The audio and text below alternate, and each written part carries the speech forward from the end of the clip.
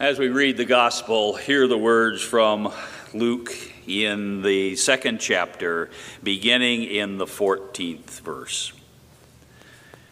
Beginning in the 15th verse, when the angels had left them and gone into heaven, the shepherds said to one another, "Let us now go to Bethlehem and see this thing that has taken place, which the Lord has made known to us."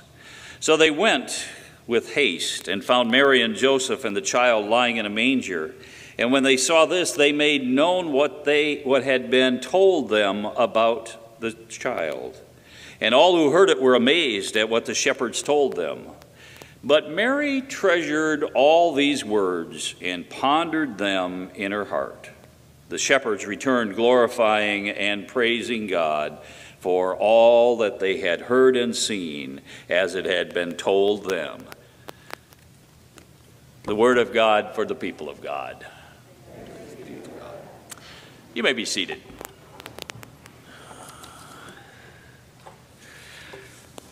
It's over. Is it over? Is Christmas over?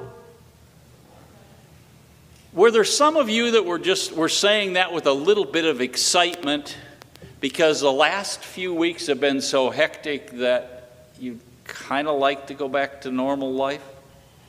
I think there's some of that. I think if the church was full of youngsters under 10, they would say, "No, don't let it be over. Let it keep coming. I love it." As a youngster of about 10, I had the fortune to have a lot of aunts and uncles, and also to be the close to the oldest of the children.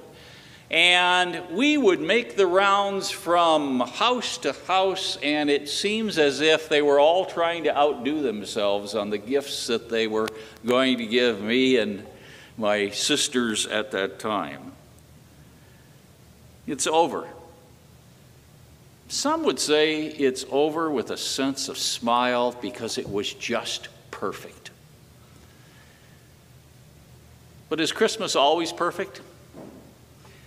Did anybody burn the gravy? Did anybody forget to take the gravy out after they were heating it up? Did any uncle or aunt maybe tell a story that's been told a few times before? Did any of us do that? It's over. But the words that hit me the hardest are Mary's.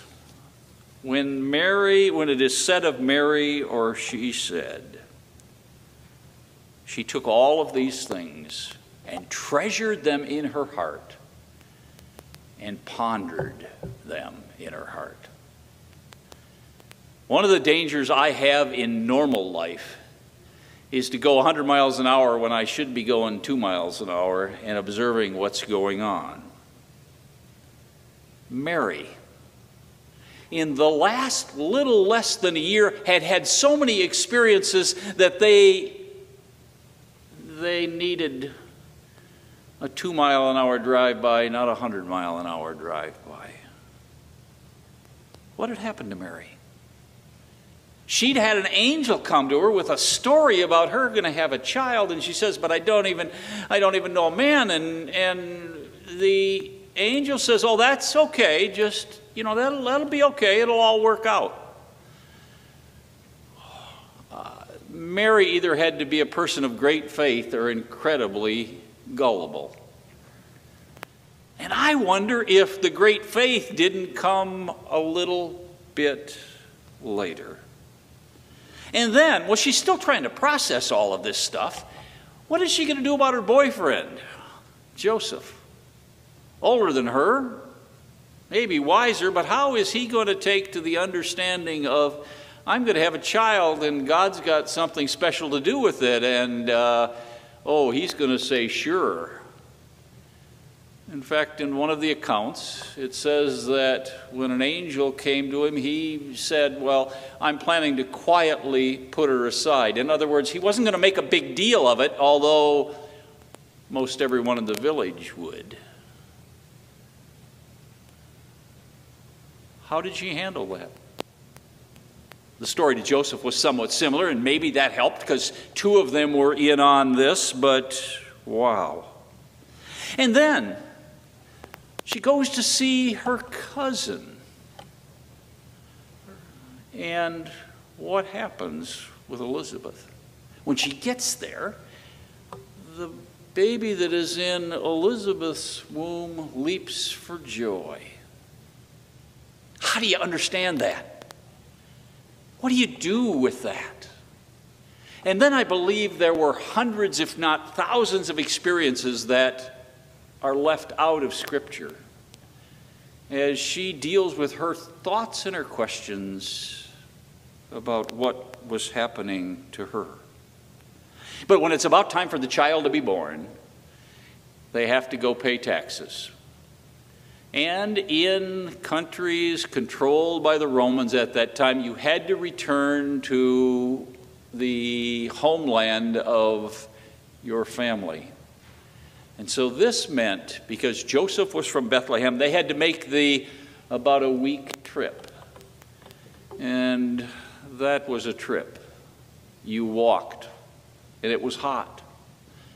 And she was about to give birth to a child. Can you imagine the thoughts that she was having at that time? She walked on. And then they get there to Bethlehem. And the reservation got lost. Or they didn't have enough money for the reservation. Or, well, there just wasn't a place to stay. And I'm sure Joseph did everything he could. He probably tried to slip the innkeeper a little more money, but nothing would work. And finally he said, well, you can go down to the barn. Barns in that part of the country were caves. A barn, at least you can open a door on either end and get a little ventilation from what the barn would smell like. Barns are not as romantic as those of us who are city slickers think. They are places that can be cold. They are places where the smell is not one that you like to have with you. And then the baby is born. What a joy. What a joy. And she celebrates that. We don't know what Joseph and Mary said or did, but I've got to believe that they were thrilled and excited. And then the shepherds. Now you got to understand shepherds. Shepherds were the lowest class, or lower, almost the lowest class of all of the working people of the Mideast at that time. And part of that was because they were not able to do all the religious functions because you had to take care of the sheep and there wasn't time to do all of the purifications, and went with that. And they came and they wanted to celebrate the birth of the child.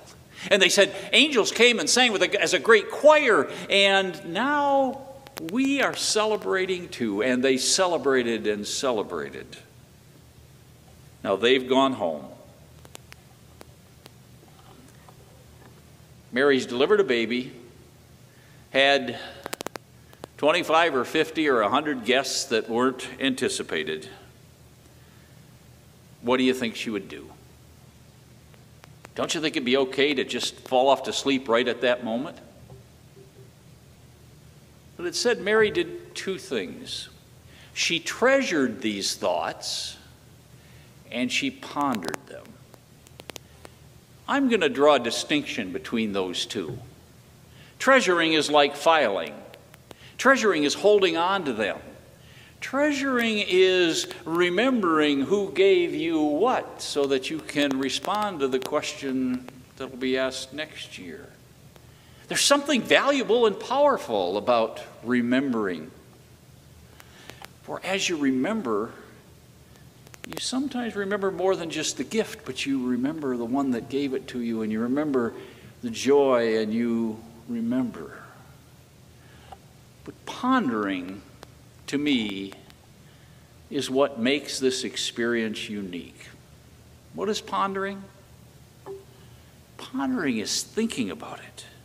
Pondering is holding on to it.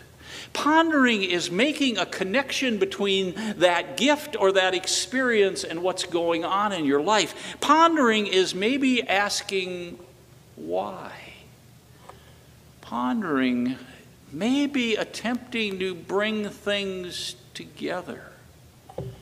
And pondering can be a new way of looking at facts from the past that allow us to see, is it possible God was a part of that? I didn't understand it back then, and I don't fully understand it now, but as I think about it, as I ponder it, I have a new sense of life and importance. You see in a different light.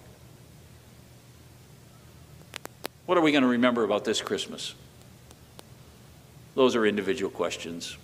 It may be the smile of a grandchild.